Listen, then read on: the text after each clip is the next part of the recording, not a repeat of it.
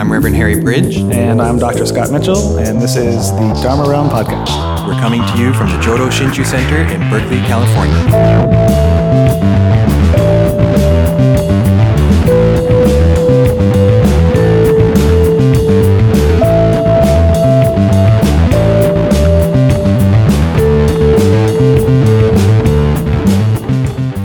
This is the Dharma Realm podcast for January 8th, 2016, in which we talk about ethics, a lot of D&D, and a little bit of Buddhism.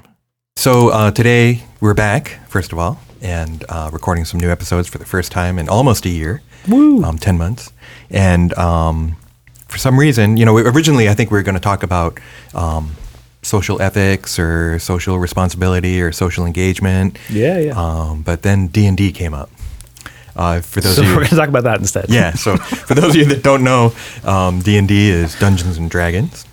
I mostly played A&D. For those who don't know.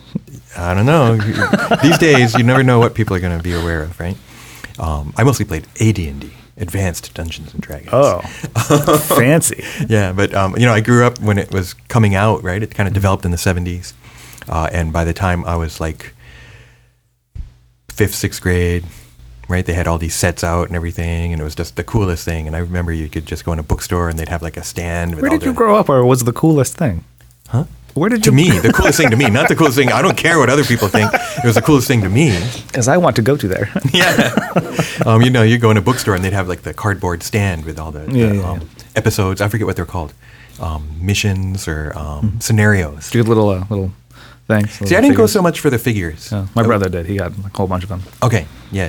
So that was one aspect of it. Like, yeah, if you went to back then there were so many more like model stores and train stores and stuff. And so you had all the metal figures. And I never really went for that for some reason. For me, it was all in my head. Most things are. Yeah. And so why did this come up? Because... Bear with us. Yeah. So we're kind of thinking about ethics. Right, and it just kind of popped into my head, the whole, I guess they call it the alignment system in Dungeons and Dragons. Because in D&D, you create characters, it's role-playing, right? Early RPG, right? I don't even know if they called them RPGs back then. But the role-playing games, right? And so you made a character, and you had with your friends. Hopefully, that was one of my problems. I only had like 1 or 2 friends, so we never played D&D right. I never really played D&D right until college. Which is really lame. But I think maybe we tried in high school, but it was hard to get enough people together to kind of do it right. But you made a character, and then part of a character, beyond like the attributes of strength and maybe intelligence and magic power and that kind of thing, was your alignment. And it really is kind of like an interesting graph of ethical possibilities, right? Even though I didn't understand that at the time. And the ones that I remember were good, neutral, and evil is one kind of axis, right? And then lawful or chaotic or true, I guess. There's kind of like true, neutral. Well, the true neutral is the intersection of good and evil and lawful and chaotic. Okay. So all these different possibilities. So you could have I remember there was a paladin, right? This kind of knight. And so normally a paladin would be lawful good, right? But then somebody, and there were like evil paladins too. So you could have this like lawful evil kind of warrior, right? But then you could also have someone who is maybe evil, but not like as a system, right? But more just kind of like selfish or whatever, or acting kind of randomly. So that'd be chaotic evil. Right? Or you could have the classic chaotic good. The example you found that I came up with independently for chaotic good would be like Robin Hood, right? So that he's not, maybe King Arthur might be more like kind of an idea of like a lawful good kind of person, right? Because he's the king, God is on his side, and right, he's doing everything for his country, so there's kind of lawful good kind of thing, right? But then chaotic good, Robin Hood, he doesn't care about the laws. Right, it's nothing to do with law. Yeah. But he's still good. He's trying to help people in need. Right. But he's going against the system. So chaotic good. Well, the system is all messed up, so. Right. So then you could kind of look at systems and everything. That's another level that I don't think D&D gets into. And then the neutral characters, right? And neither good, not worrying about trying to do good or evil, and so like there are thieves in D&D too. You could be a thief, right? So I think you could probably have like Robin Hood would be a chaotic good thief, right? You could have a chaotic evil thief, right? Someone who doesn't care about anyone and doesn't care who he hurts, but he's not doing things for the sake of evil. He's doing it for himself, right? And then maybe chaotic or a neutral thief would be someone that's not involved in that aspect of morality, right? But I haven't thought about this stuff in a long time. It's all coming back. Like you open the floodgates and it just all came out. Yeah. So the interesting question would be, could you fit Buddhism or different Buddhist views into this D&D alignment system? And what would it come up as? Yes. And I think yes and maybe. Maybe. And no are the three possibilities. Yeah, Chaotic yes. No. Neutral no. Neutral no. Yeah, I don't know. That's a good question. And it see, when we had this idea, I had some ideas, and I'm not so sure. Oh yeah? Oh no, anything goes. It's D&D. Come on. One thing I thought of is if only I had my old books. Right? You had the Monster Manual, but then the cool book was Deities and Demigods. Because the Monster Manual was like a separate book that had all these monsters in it, and their attributes and their alignments and everything. But the Deities and Demigods book was really interesting because they took gods and deities from classic mythological systems and put them in there. And I was like, wow, maybe I wonder if like Buddha or Lao Tzu were in that. I don't think they were, but Buddhism was not on the radar for me when I was a kid. Right. So you might have overlooked it, yeah. Well, Cthulhu was. Well, only in the early ones, and then he got taken out. So that's what I was going to talk about, because one issue with D&D was that they had orcs at the beginning when they first started, because it's totally Lord of the Rings. Sure. Yeah. Coming out of Lord of the Rings and The Hobbit and everything. So they had hobbits, they had orcs, and the Tolkien estate sued them, and they had to take out hobbits. Wow, so really? early on they had hobbits, but they became halflings. Huh. Yeah. They called them halflings. That's weird. But who sued to get Cthulhu out? Did Cthulhu sue? You would think he'd sue to get in. So my local library when I was a kid had the Cthulhu mythos things in it, and then my copy didn't because mine was a little later. Yeah. Right? So so those must be worth a lot of money. I'm sure, but I wonder. Because I'm sure it was the estate of H.P. Lovecraft, or maybe it was his like August Derleth and the people who kind of came after who. Yeah, but would they have held the copyright? Would be the question. I mean, maybe. I mean, I don't. I think they got. I think we might be getting a little bit far afield. Well, that's what happens when you take 10 months off. So anyway, right? And would Buddhists sue to get Buddha out of there? Well, there's no intellectual property there. So part of it begs the question: what is Buddhist ethics? And I don't think we want to go that far. Oh, sure we do. Okay. Let's just answer that question right here. I don't want to do that, but I mean, I think that there's some, probably just the system of karma would be the way to think about this. I mean, the reason why I'm not so sure how to sort of bring these things together again is because I'm a little not sure. I'm going to just start making things up that I might not actually, I'm going to advance some hypotheses that there might be some distinction that we could draw between the system of karma versus ethics.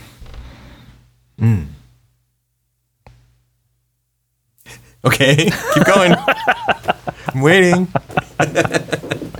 Well, I mean, it's just in the sense that perhaps we could think of karma, the system of karma, as being sort of a naturalistic, mechanistic kind of law versus ethics, which is sort of a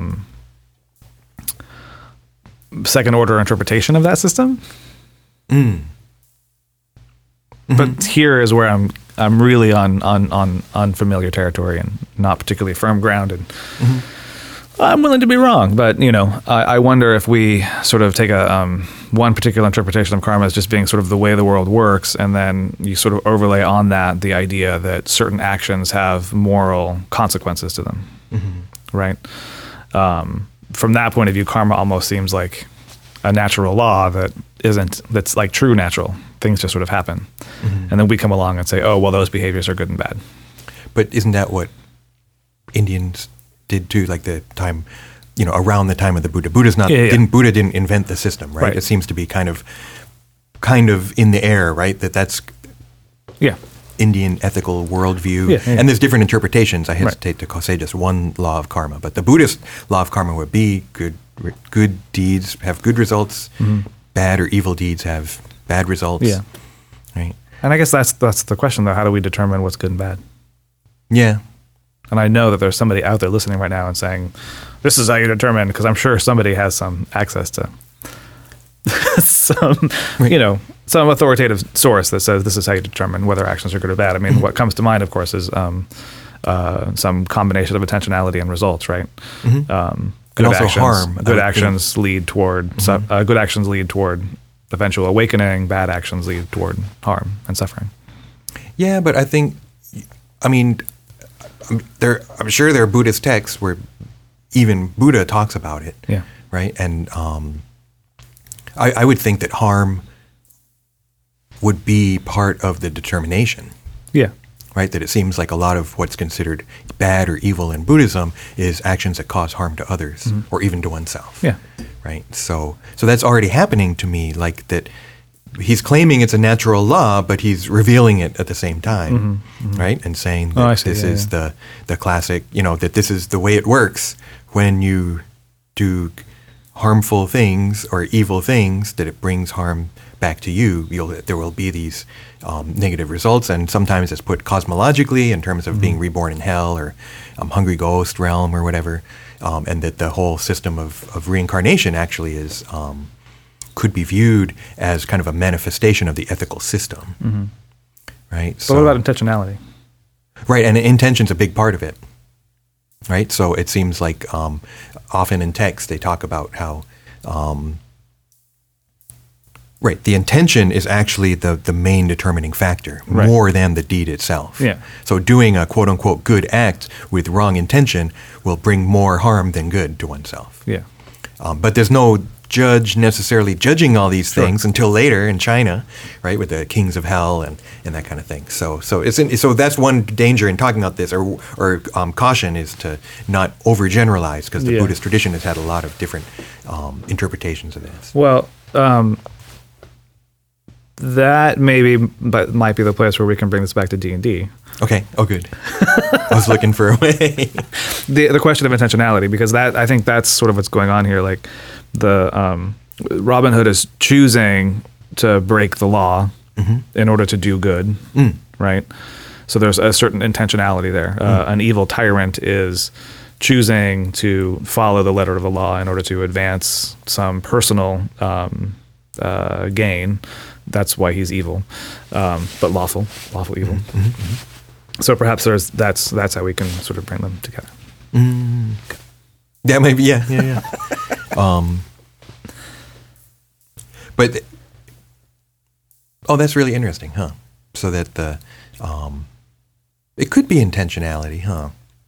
And just I didn't even really think of the term lawful until you said, are you following the law or not? Yeah. It's like, that makes sense. But it's right there in the name of the thing, that's lawful good. But there also seems to be kind of an ethical stance there too. It's not only the reason I bring it up is because it's not only laws. Like it doesn't, I think, only have to be the law of the land, right? But that it's also kind of like buying into this belief system of there's good. Yeah, right? So those are kind of lots of different things, right? I mean, yes, it's not just the law of the land, but also senses of honor or relationality and all those kinds of things. The sense of the good. To my mind, though, that there's sort of layers there, like merely having a sense of honor or a sense of respect for one's ancestors or for one's community or whatever, however you want to phrase that, doesn't necessarily mean that you're an ethical person. That seems like it's like a related question, but it's somewhat different, right? I mean, right. But that's the neat thing about the system. A tyrant can be very, very lawful, but also you're like, well, I'm going to question your ethics. I'm going to question your morals. Or maybe not. Maybe those are two different terms. Maybe, you can be an ethical person, but not a moral person. Right. See, this is why I was like, I don't know, man. Maybe we should talk about something else. I think it's interesting though. There seems to be also be like a like lawful evil doesn't necessarily mean that you're following the laws. I mean, I would think that a tyrant would be one example, but then there's also demons in D&D too, right? It's fantasy, right? And yet, where evil is the point and evil is the law. Well, not the law, but the motivation. Well, there's intentionality. I can't think of the word. Well, again, I mean, I think if you think about if you think of lawfulness in this context, perhaps in your sense of honor and your sense of obligation to a particular group or a particular clan, that group or clan might be a clan of demons and therefore necessarily evil. And so you're being lawful in the sense that you're being honorable toward, horrible things. You know what I'm saying? So, this is fascinating, and I can already see like 14 new episodes just based on just D&D, the D&D years. On applying this to very, They did 2 years of episodes only related to D&D. Eventually, it was just us playing D&D and you listening to us. But I mean, like, I seem to remember in deities, because maybe deities and demigods was one of the things that really kind of caught me. Maybe that started my whole religious aspect of me, or caught into that, right? Because it was like, it wasn't just people, right? It was like, I think Beelzebub was one of the figures in the Deities and Demigods book, right? They had all these I learned about different levels of hell and stuff from that book, right? And so it's like, Satan. What is Satan's alignment? Would seem lawful evil. Evil is the whole reason for being, right? And that's what I'm doing, right? And it's like for the sake of spreading evil throughout the world, whereas chaotic evil would be less like this principle of evil, right? And more and I'm reading a lot of quickly things on the internet, so see, this is all but in it my seems head. like it seems to me that chaotic evil is people who are just driven by self-interest. So part of the issue of the chaos there is that you have a disregard for other people's concerns, and so you lie, cheat, steal, and kill people in order to advance your own personal agenda, whereas lawful evil is in service of this larger purpose. Okay, yeah. That purpose being evil. Which now makes me question everything I said about karma. And so, well, so that's okay. So I guess we should maybe reel it in a little bit, or bring it back around to Buddhism. That brings up the whole question: what is good and evil in this system? Yeah, right. And I think I'm willing to bet it's coming from a kind of Western, Judeo-Christian kind of background. Yeah, sure. Right? Lord of the Rings being a big basis for it. Well, there's necessarily a sort of dichotomy and juxtaposition between an absolute moral good and an absolute moral evil, and maybe that's why it's sort of like, I'm not so sure if this totally fit. I mean, in some ways it does, right? I think intentionality is a good inroad there, but also I'm not so sure if we can say that there's an absolute good and an absolute evil in Buddhism, even if you sort of take the dichotomy between nirvana and samsara. I don't know if they're problematized in that way. I mean, right. So that's one of the interesting things, and I think I've talked about Spiro before, Melford Spiro or Spiro. I call him Spiro, but maybe it's Spiro. He was an anthropologist, right, who wrote about the book that I had was Buddhism and Society, a Great Tradition and Its Burmese Vicissitudes. Ooh. I just gave the title because I wanted to say vicissitude. And he kind of breaks the system down into, he calls it Kammatic and Nibbanic Buddhisms, and kind of posits two kinds of Buddhism. He had made three actually, but these are the two main ones. And Kamma is the Pali word for karma, right? And so one is, you could maybe call it samsaric or a karmic kind of Buddhism, where you're playing the samsara game, right? With a recognition that the upper realms, heaven and asuras and humans are the good, quote-unquote, good realms, and then the animals, hungry ghosts, and hell are considered bad or evil realms, right? And so Dhammapada says, do good, refrain from evil. That's like one basic kind of Buddhist ethics. But those good and evils, I think, are different than the good and evil in the D&D system. Right.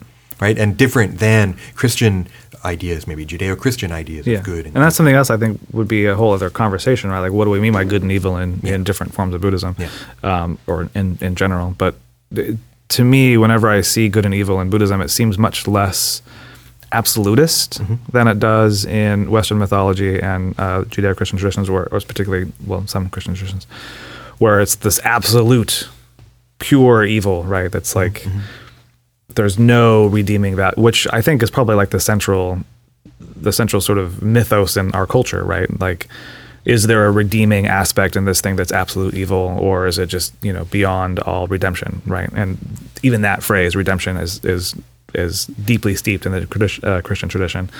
And that harsh dichotomy I just don't see as harsh in the Buddhist tradition, where even there's like complex nuances within quote unquote evil people, and there's moral ambiguity within good people, and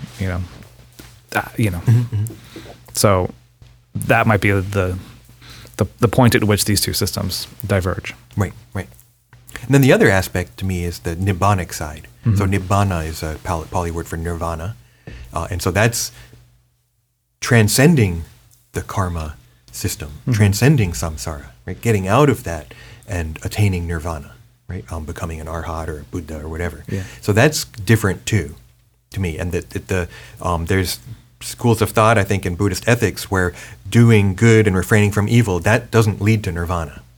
That just is back and forth, up and down, around in the wheel. Right? Right. And that in order to attain nirvana requires a break with that system. So that totally kind of transcends the alignment system to me. Yeah. Or could it be the chaos side? I don't know. If anywhere, maybe it would be the true neutral. But not even that. Like, neither neutral nor not neutral. Oh, right. Neither neutral and not neutral, or not neutral and not neutral, or whatever, right? The tetralemma. I think you could apply the tetralemma to the alignment system too, of going beyond the strictures of the system. Right. Right. And see, here it says the Druids had to be neutral. So never mind.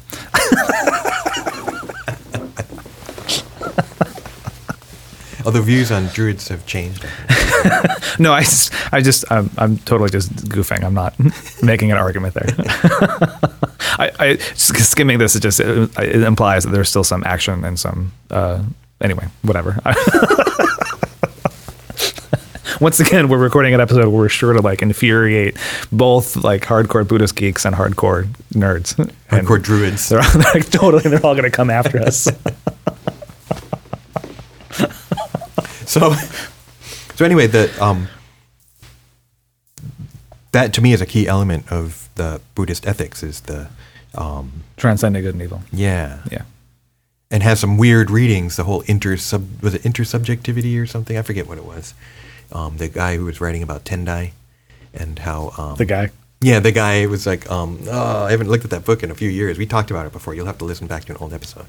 But this idea of this kind of system, that the 10 realms all interpenetrate each other. Oh yeah, right. Yeah. Who was that? There we go. It's it's really kind of a almost like a potentially dangerous system. Like, I think you can easily read some licensed evil stuff into it. Was this the one that was based on the Avatamsaka Sutra?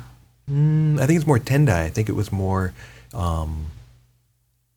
Jur-E and stuff coming out of the. Yeah. There's Avatamsaka in there, I'm sure, but not like strictly on the Avatamsaka. Right. Yeah.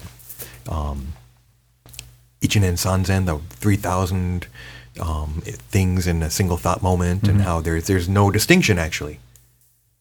That you can't have. There's no good at the expense of evil. It's all Buddha reality, right? And so, a kind of like, sometimes it seems like a kind of antinomian kind of thing, of where you could legitimize evil deeds in a way. Yeah. Right? I don't want to go there. I don't think that's the way to go. But I think that's one of the kind of pitfalls of Buddhist ethics, Mahayana Buddhist ethics anyway, of this kind of acknowledgement that, all the realms exist now. So even if I'm in hell realm or doing bad evil deeds as long as I'm like thinking about thusness. Oh, so maybe then- we could like actually like divide up the Buddhist tradition and be like Mahayana ethics are like Oh yeah, chaotic good. neutral. yeah. It's a sign. The lights just came back on. Other traditions are more like lawful good. Yeah. Yeah, anyway. Yeah, no, that's really interesting. Yep. So we'll have that by next time. We'll have it all worked out. We'll have a whole Wikipedia page about it. We're gonna come out with Buddhist D&D. Ooh, that's awesome. That's totally the new project for the new year. That's what we're doing. So I think we'll come. This ethical issue is really interesting, but also really confusing and subtle. It's not as easy as just good and evil. Hence my kind of disappointment with the whole. Dare I bring it up? The whole Star Wars system. We're recording this episode on the day after Star Wars' official release. So. And I wasn't going to bring it up, man. Yeah, I know, you were good. You brought were it good. up. You cranky old man. But the kind of, I just find a real kind of ethical ambiguity sometimes in Buddhism. That you don't see in Star Wars? Yeah, well, yeah, it's just like come to the dark side. Or Well, I mean, the mythos that Star Wars is trading off of is that one that I was just talking about. The question of an absolute evil, is it beyond redemption? I mean, that's the story of Darth Vader. Spoiler alert, we're talking about D&D and Star Wars. Yeah, where does Grumpy Cat fall on that? Grumpy evil. And we're done. Chaotic grumpy. No, lawful grumpy, I think. I think Grumpy Cap is definitely, he's definitely committed to a Right, particular exactly. ethos and a particular community. Right. And then Lil Bub would be lawful good, I think. Yeah. I had to work cats into it too. D&D, Star Wars, and cats. With some Buddhism sprinkled in there. I think that should be just the title of the episode. Every episode we record this year, that will be it. Part 1, 2, 3, 4.